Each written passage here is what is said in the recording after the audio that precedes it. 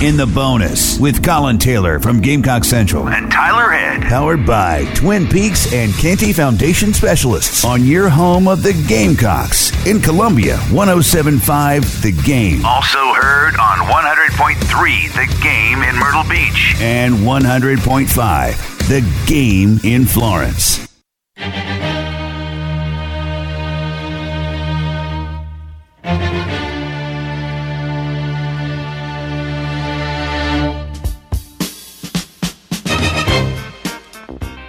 Welcome in the bonus. Collyn Taylor, Tyler Head, along with you on this Tuesday morning. Collyn Taylor sitting in his cave in the Herndon Chevrolet Studios as he's dark. Turned out all the lights. Yeah, I'm one of those guys. Like if I can work in dang near complete darkness, I would. It's awesome. I'm a natural light guy. Now, open floor plan, natural light.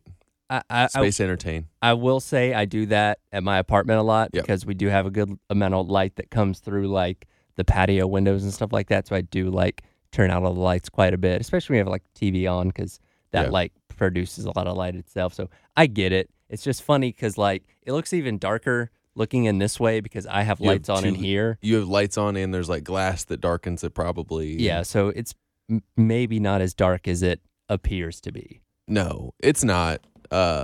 It's really funny, like when I do 12 to 3 and Jay will come in at like 2:45 to prepare for his 3 to 6 show, and he's working on one end of it and I'm recording on another. Right. He'll like come in and like turn on all the lights and make sure it's like the way he likes it while Jay we're finishing up. Jay likes to see everything. Yeah. Whereas me, it's like my computer emits light. We're good.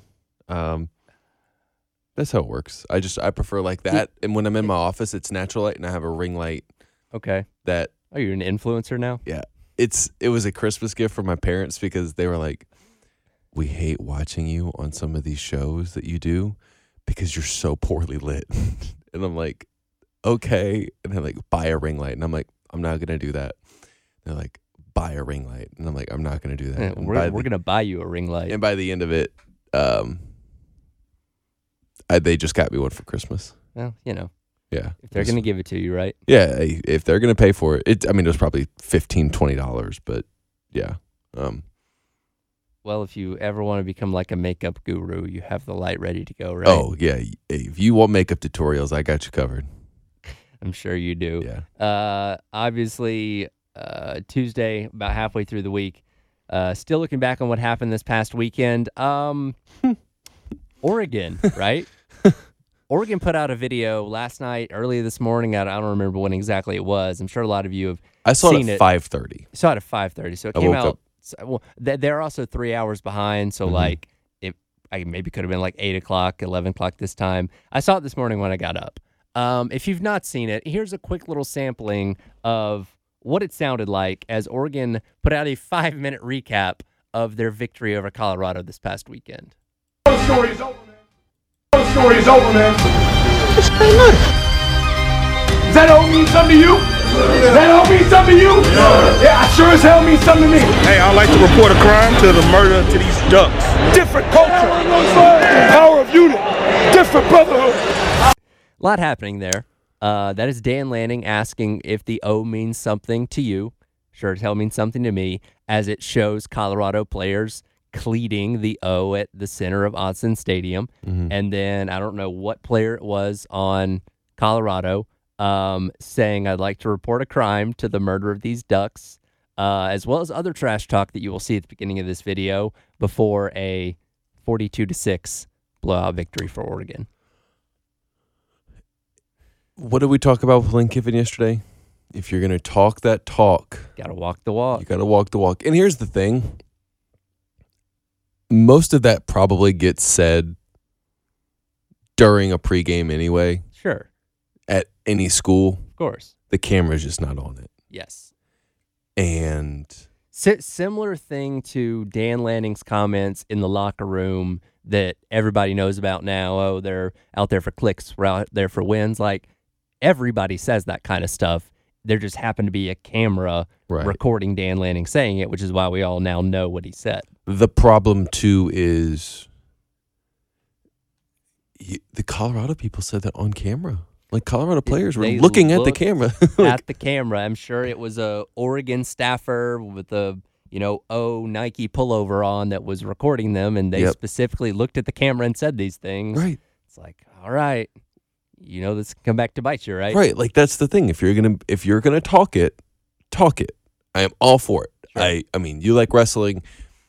I enjoyed smack talk as much as anybody. Like, if you're gonna talk it, I am all for it. Sure. Talk it. But when the payment comes due, not that you have to win the game, don't get blasted 42-6 or whatever that score was. Don't look like a completely different team that you don't belong on the field with. And that's the thing. When you look at Colorado, of course, coming into the season, they were only projected to win 3 games. They were, 3 touchdown underdogs to TCU in week number 1. Like, they have certainly exceeded a lot of people's expectations through these first couple weeks. But again, us that have watched a lot of college football over the years could see the cracks in their foundation. They need to call our friends at Candy Foundation Specialists to fix that, I guess. We could see where issues might arise once they played a really good team, which is what Oregon was. So I can understand the players having confidence coming into the game. Yeah. But I feel like even they should have known it was not going to be a walk in the park. And not that the first couple of games were walk in the park. They had to go into overtime with Colorado State the week before, a very poor Colorado State team, I might add. Like, they had to know this kind of thing was coming at some point. Oregon has a 67% blue chip ratio. Okay. That is better than Notre Dame, Florida, Miami, Penn State, Michigan, Southern Cal, and Auburn. On par with Oklahoma and Texas. Oklahoma and Texas are about 70% to Oregon's 67%. So about one player. Pretty good. According to the 24/7 talent composite rankings, that makes Oregon the 10th most talented team in college football. Sounds about right. I'm still scrolling.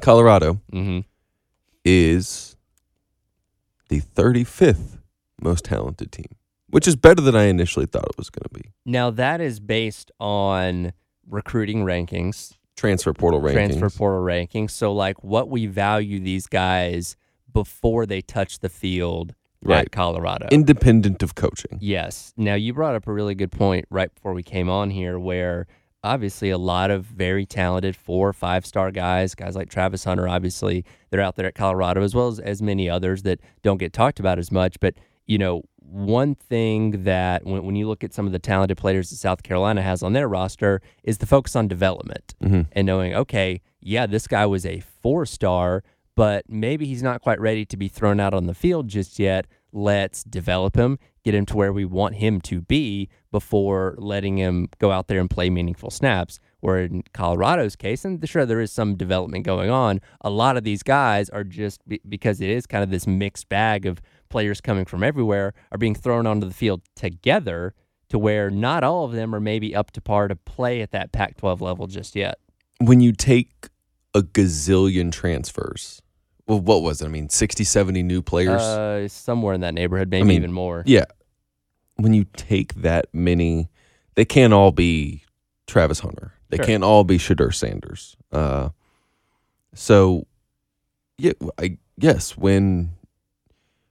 some of those guys are guys that weren't getting playing time at other schools, might have been talented recruits in the recruiting process, but when they got to school, it just wasn't what it needed to. It didn't click, it didn't work. So a lot of these guys are, guys who were second or third teamers, maybe scout team guys at other Power 5 institutions that come to Colorado for a chance, which I'm not begrudging anybody for that. Sure. But it's one of those things where when you put all of those guys together and you have a team made up of guys who were third stringers at a Pac-12 or an ACC or an SEC school, or recruits that are good recruits, but guys that might need more time and have to play early, you're seeing that in the lines of scrimmage they struggle on. It's your high-end talent is there, but the depth, and especially on the lines of scrimmage, just not good enough to compete with. You'll be able to compete with Nebraska and Yeah. TCU and Colorado State, but when you play the big boys, you got to go play. Oregon, Southern Cal's the 8th most talented team. UCLA's coming up. UCLA's coming up. Utah at the end of the season. Utah. With that physical Utah defense, that's going to be a long night. Dante Moore's a good quarterback, and he did not look like a good quarterback the other day. Right. You just don't do that against Utah. So it's there are going to be growing pains. And I'm not saying that as a Deion hater. I think it's awesome what that story is out in Colorado. But I think it's also practicality, and I also think context matters.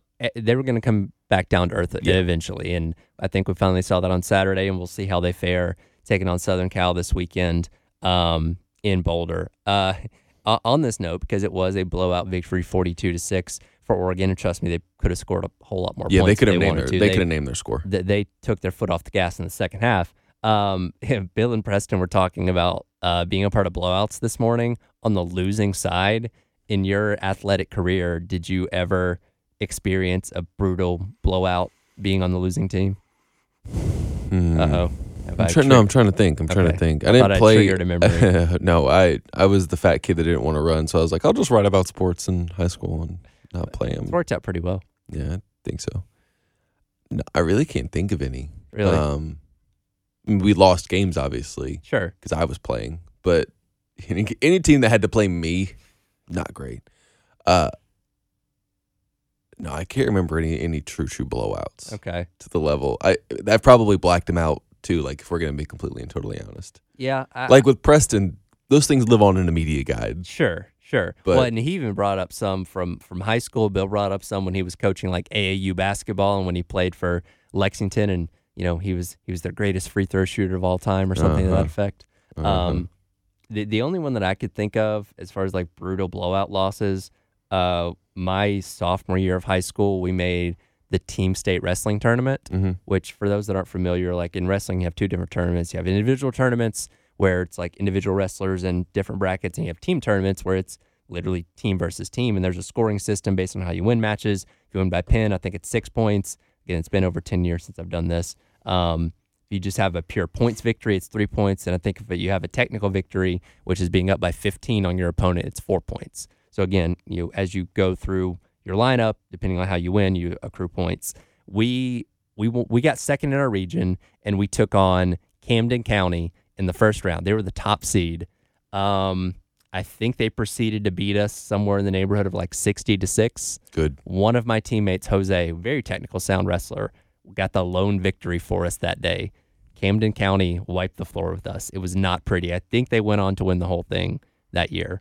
Seems about right. But that's one of those ones, if you get blown out, you want the other team to like. Sure, you can at least say, hey, at least they were the champions. Yeah, right? At least they were like the runner-up or the champion or whatever. Like, But our team was kind of that group of like ragtag misfits. Like some of us were good at some things, other of us were good at other things. Like we weren't like this cohesive unit of being great at one thing together. You were like the Bad News Bears Pretty or like much. the Little Giants. Yeah, and it was a fun run, obviously going to state, but yeah, we got exposed real quick. Yeah, I'm trying to think of like blowouts that I've covered where it's like you knew from the jump. Yeah, I'm sure you've seen a few. I mean, there's been a couple in football. Tennessee in basketball. I was about to say Tennessee year. basketball. That was just a terrible matchup from like that South Carolina team just wasn't ready for that. Right. There's been a couple in baseball but like baseball's a weird one because like once it gets to a certain point, you don't put your stud relievers in. Sure. You're just like, all right, how do we get these outs and get out of here? Right. So that's one where I've been in the press conference of a couple blowouts here or there, which is right. Something. Well, if you can think of one, let me know as the show goes along because I'm sure there's one you're not thinking of right now. Oh, trust me, I will go through my Rolodex of games my thousands of games that I've covered to find a blowout. One game that you could definitely say was a bit of a blowout last year was Carolina taking care of Tennessee. They'll get set for a rematch this weekend. Look ahead. How do you slow down Joe Milton? Talk about that coming up. You're listening to In the Bonus. He's Collyn Taylor. I'm Tyler Head here on The Game.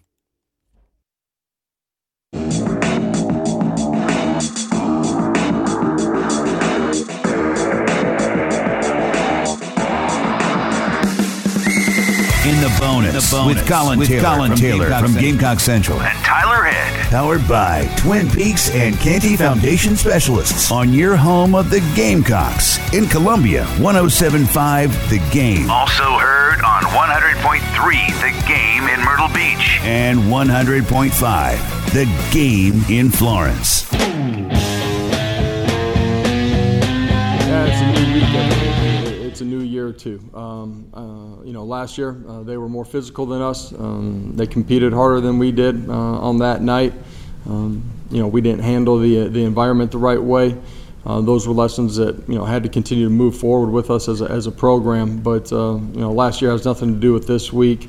Last week has nothing to do with this week. The previous play has nothing to do with the next one. Man, we got to focus on our preparation and be ready to have a great competitive spirit for 4 quarters. Welcome back into In the Bonus. He is Collyn Taylor. I'm Tyler Head on this Tuesday morning. That, of course, was the voice of Josh Heupel, head coach for Tennessee, talking about last year's game and then focusing on this weekend's matchup between the Volunteers and the Gamecocks. I imagine Heupel's probably going to bring up last year's game quite a bit this week leading up to Saturday. I don't think they've forgotten about that by any means. When we're in break again, can we listen to that again and just count the coaching cliches? There's a lot that are in it. I listened to his whole press conference yesterday. It was about 13 minutes, and he's a cliche machine. I'll say that much. That sounds about right. Beamer can get a little coach speak sometimes, but I think he does give you. He gives more than I'd say 90% of the coaches give. Which, a moment of appreciation. I feel like a lot of coaches have come out of their shell more recently. Yep. I know Awful Announcing put out the article yesterday about like college football's entering its like professional wrestling era, which I'm very much here for, where coaches aren't afraid to fly off the handle a little bit. We talked about Ryan Day yesterday. Coach Dickert out at Wazoo was mad at Lee Corso. Which old man are we getting mad at today? I know. Pick your old man to be angry at, I guess. So coaches aren't quite as buttoned up as they used to be. No, I appreciate that too. Well, and because it helps in marketing, it helps in getting your program out there, all that stuff. Sure. So it helps. But yes, the coaching cliches were out in full force in that interview. And I wonder how much Josh Heupel thinks about that game.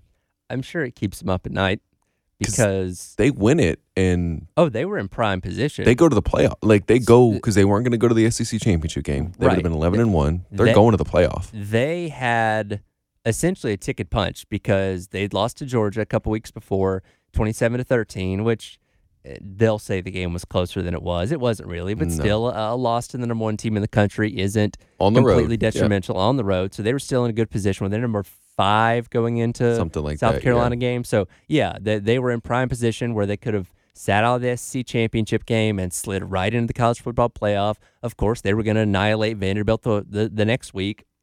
All they had to do was come in and beat South Carolina, and we obviously know what happened there. So, yeah, for Josh Heupel, who, that would have been was last year's second or third year? I think that was that's a good question. Second year? I think it was second year. Yeah. He would have been right in line with Kirby Smart taking Georgia to the playoff in 2017 had he been able to accomplish that. And, again, Shane Beamer and company ended up preventing that from happening. You can say maybe Tennessee was overlooking South Carolina. Maybe they just weren't as prepared as they should have been and looking ahead to a couple weeks later or whatever it may be. Case in point, South Carolina absolutely ran them out of the building in Williams-Brice Stadium last year. And, again, he can say that last year's game doesn't matter and it's not something they're concerned about. It's getting brought up a lot this week. Oh. In the program, in practice, before the game. They're not just ignoring what happened last year. No, and they feel something about this game. Yeah.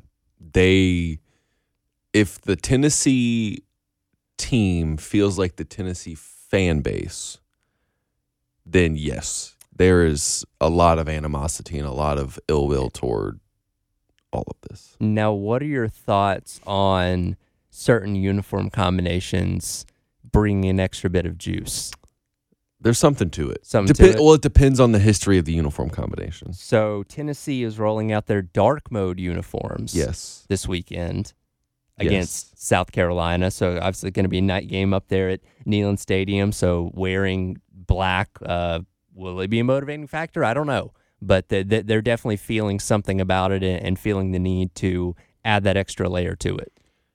I think that, yes, do think that's a motivational tactic that you don't necessarily need, but yeah, you're going dark mode here. Tennessee's trying to pull out every single stop to motivate its team so that I don't think that they're going to overlook South Carolina, but they're going to have to do something to just make sure that this team is fired up and ready to go, which is why South Carolina's like, man, I wish that was a night game, or I wish that was a noon game.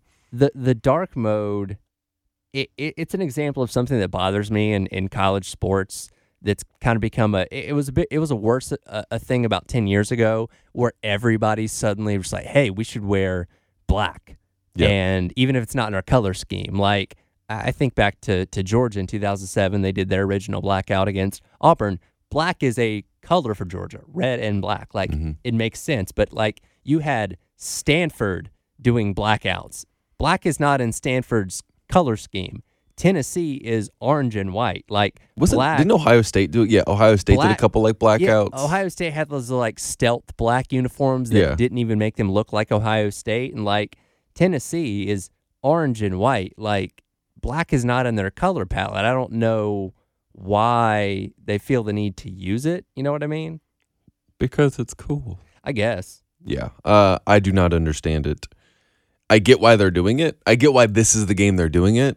I don't understand when black's not in your color scheme why we're doing it. Especially considering the fact they wore the orange helmets in this game a year ago. Mm-hmm. It's like, and look, I'm very superstitious when it comes to sports, especially when it comes to uniforms and stuff like that.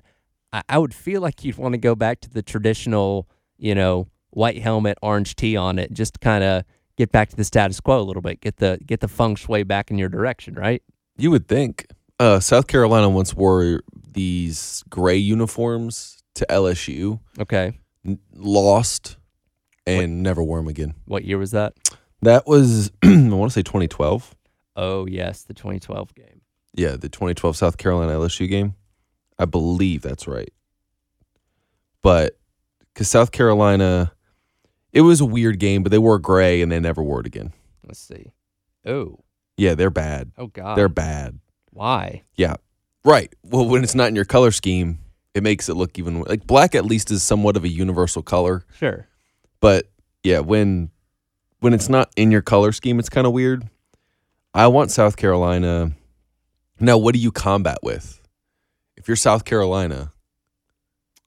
Now, when you're the road team, it's a little bit harder because you only get white uniforms. You only get white uniforms. Do you combat it? Can you combat it? No, I don't think so. Because South Carolina, would it shock you, Tyler, if I told you I had a spreadsheet going through what they wore? It would not, Collyn. It would not. So South Carolina has worn white jerseys, obviously, every time they're on the road. Sure. But they've done garnet, white, garnet, and lost. Okay. Only once. White, black, which is kind of weird. They lost that game. White, garnet. They lost at Tennessee that year. Their standard road uniform has kind of turned into that, what they wore at Georgia. Mm-hmm. What is that? I'm trying to remember off the top of my head. I think it was white. Was it white tops? Yeah, white tops, and then. Well, if Tennessee's going to go black from head to toe, go Stormtrooper. Go white from head to toe. They're 1-2 in Stormtrooper uniforms under Shane Beamer. I mean, losses to Georgia and Arkansas, but then they beat beat East Carolina in your Stormtrooper uniforms. Okay. So the more you know. Maybe throw in the garnet pants. Yes, maybe. Garnet pants, maybe black pants. Ooh, black pants. Never know. Ooh, maybe mix it up a little bit. Ooh. But we'll continue to preview this Tennessee matchup. Talk about how you slow down Hendon Hooker. That's coming up. Not Hendon Hooker. Joe Milton, their new quarterback, Joe Milton. And Collyn will give us the Michigan perspective on Joe Milton's beginning of his college career. We'll talk about that coming up. You're listening to In the Bonus. He is Collyn Taylor. I'm Tyler Head. Here on a Tuesday on The Game. Also heard on 100.3 The Game in Myrtle Beach and 100.5 The Game in Florence.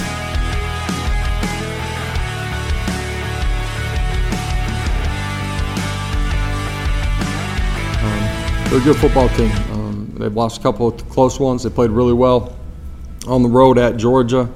In all three phases of the football game, lost a tough one to Carolina. This is a really good football team. Welcome back into In the Bonus. Collyn Taylor, Tyler Head, along with you on a Tuesday. That, again, was the voice of Josh Heupel talking about his assessment of the South Carolina football team so far through 4 games this season.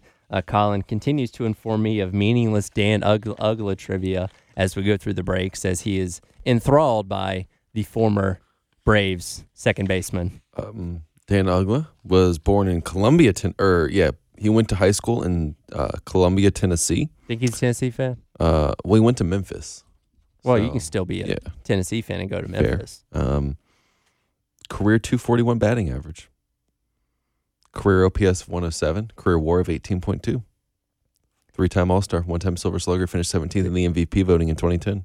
We need to arrange like a meeting between you and Dan. Oh, that'd really floor me. I would really appreciate that.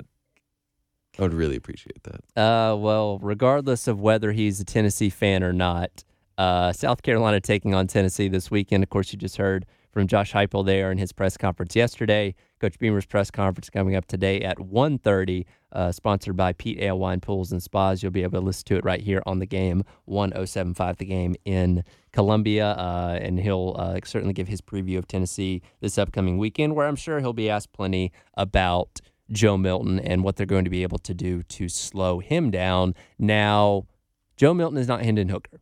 Correct. Hendon Hooker was probably the perfect quarterback to run Josh Heupel's system, and that was a really big reason why they won as many games as they did last year and were in contention to for the college football playoff as they rolled into Columbia with 2 weeks to go in the regular season last year. Now, Tennessee had its deficiencies. They were not great on defense, which, again, South Carolina was able to exploit. And, again, once you were able to slow down Hendon Hooker just a little bit, you were able to stay out in front of them, and that was the key to South Carolina winning that game last season. Again, Joe Milton is not Hendon Hooker, and you are quite familiar with Joe Milton from his time at Michigan prior to coming to Tennessee. There's a reason he was never the starter for a full season up there at Michigan, right? What was your first clue? Right. Yeah. If you're Tennessee, you've gone from Greg Maddux to, I don't know, Aroldis Chapman, where Hendon Hooker was incredibly cerebral, incredibly good about knowing where to go with the ball instantaneously, the perfect quarterback for that offense. And you saw the results. I mean, that prolific style of offense. Joe Milton is good. He is going to go supernova on somebody. I don't know who that is yet, and it might be South Carolina. He's going to go supernova because when he is hitting those 50-yard pass plays, he's awesome. He is awesome. The question then becomes, hey, when we need to get and really work at the intermediate stuff, how accurate can you be? How well can you throw those passes that we need you to throw? And that's still TBD.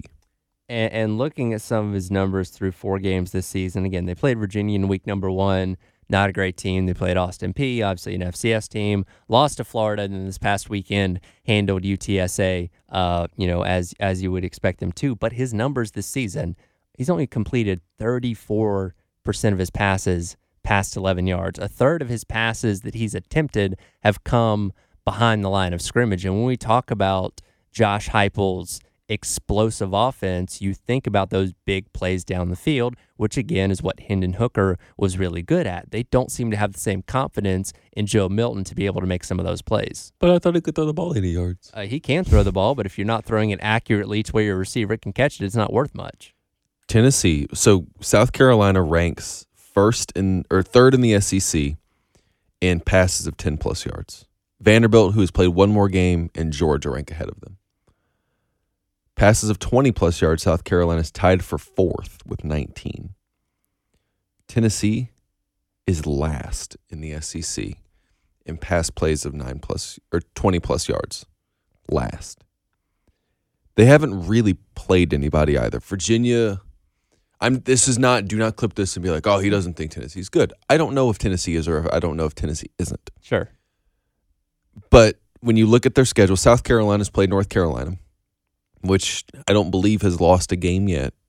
No, they have not. They've played Georgia, and they've played Mississippi State. Georgia is going to be a playoff contender. Mississippi State's a very, I would say, middle of the road to potentially missing a bowl SEC team. Sure. Depending on how they improve.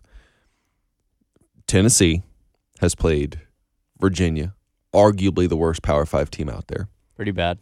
Austin Peay, and struggled with Austin Peay. Played with their food a little bit. Yep. Went down to Gainesville and lost by 2 scores. And then played a UTSA team without Frank Harris. Mm-hmm. There's just not a sample size there of good on good. South Carolina, you have a sample size of good on good. Sure. You just don't have that the same way with Tennessee. And we'll see. This is Tennessee's probably second toughest test. Florida going theirs up there. But they haven't been tested. And this is the first real home test for the Vols. And they do get it at home, which helps them. But I think South Carolina's going to be able to put up points against this Tennessee team. Because Tennessee ranks, if I'm looking at it, now again, they haven't played anybody, but teams have only had 6 pass plays of 20+ yards against them. But South Carolina's shown the ability to do that. So it's a real test because you just don't know what Tennessee is, if that makes sense. Yeah, it's hard to figure out. And look, I thought they were going to go into the swamp and beat Florida pretty handily, and that certainly didn't end up happening. Florida ran for a ton of yards against them, so that's one of the formulas to being able to beat that team. One other thing that Joe Milton has proven not to be great at, and I heard this stat yesterday, he's not thrown a single touchdown pass on the move. So for him to throw a touchdown pass, he needs to be positioned in that pocket, feeling comfortable. That's, again, one thing that Hendon Hooker was really good at, was kind of making things happen on the fly, being able to flush the pocket and still making big plays downfield, including touchdowns. Joe Milton, again, not good at that, which, again, is something that the Josh Heupel offense does rely a lot on. And again, to this point, Joe Milton hasn't proven the ability to be that kind of guy yet. No, he is not. I don't know if this system is so quarterback dependent. Like, you have to have a good quarterback that understands how to run this offense to be. This offense is good enough to get you to 6-7 wins just based on that. Right. But a good elite quarterback for that offense gets you to 11-2, gets you to an Orange Bowl, like you saw last year. I don't know if Joe Milton is that yet. There are certainly flaws in his game. Joe Milton on deep balls this year, thumbs up. He's actually 7 of 27, not a great completion percentage, but 3 touchdowns, 1 interception, 7 big-time throws. Mm-hmm. Thumbs up. Joe Milton on passes 10 to 19 yards downfield, 10 of 24, averaging 5.5 yards per attempt. No big-time throws in that aspect. Just not a lot of trust in him to go deep, and when he does, he's not completing them at a high rate. Now, those are lower percentage throws always, but Spencer Rattler has a better completion percentage when it comes to the deep ball. Rattler's playing from a numbers perspective better than Joe Milton is right now. Sure. Rattler's completing 60% of his deep balls, and 50% of the balls 10 to 19 yards downfield with 4 touchdowns to 1 interception. It's pretty good. Yeah. So it'll be interesting to see what each can do against another SEC defense that has both defenses have shown flashes so far. Right. And that game coming up Saturday night, 7:30, which you can, of course, listen to right here on the game. Terry and I will be doing Gamecocks Game Day at 2:30 live out O'Hara's out there in Lexington. We're also going to be having another watch party come Saturday night, again at 7:30 for the game, which you can listen to right here on the game. Don't look now. Basketball right around the corner. The Gamecocks getting back to the hardwood yesterday. Collyn will give us some insight on that as in the bonus rolls on here on a Tuesday. He's Collyn Taylor. I'm Tyler Head here on the game. Welcome back in the bonus. He is Collyn Taylor. Tyler Head here on a Tuesday morning, September the 26th. It's so funny this time of year.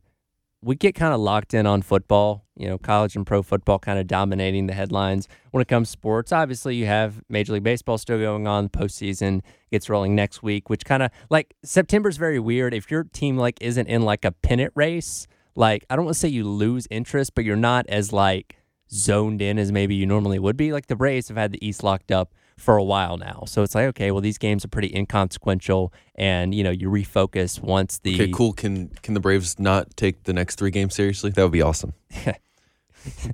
My point is, you refocus once the postseason finally gets here, and it's okay, now these games matter again. I know the Cubs are obviously in a little bit different situation when it comes to the Central, but it's funny because, again, football kind of dominates everything. During one of the breaks, I got an alert from ESPN about hockey, and I was like, there's no way hockey's already started back.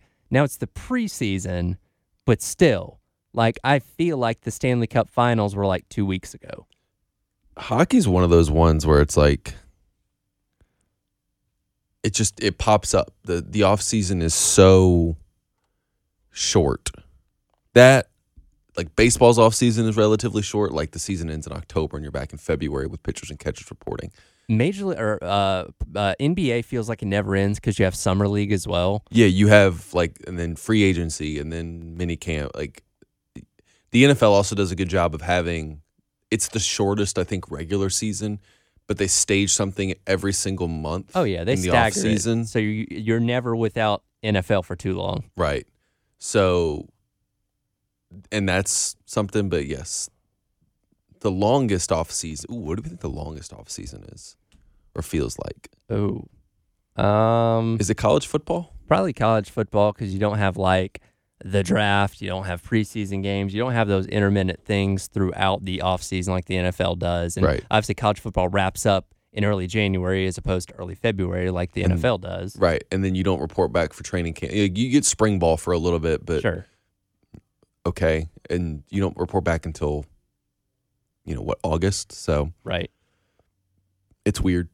It is. Respect. I bring all this up because basketball right around the corner. Yes. They just got back to the hardwood for official practices yesterday. I don't want to ask, do we know what the day counter is until John Rossi will tell us. I think it's 6 weeks until the opening week. Man, yeah.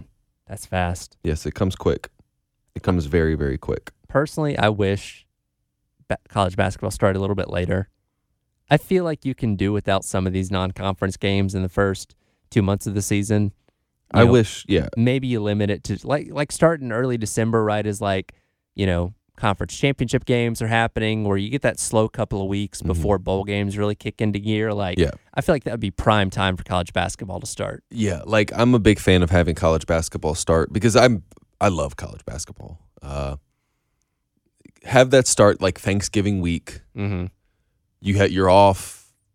You get to binge watch college football, college basketball, and then December kicks, and you're there just through all of December playing those games, and that would be a lot of fun.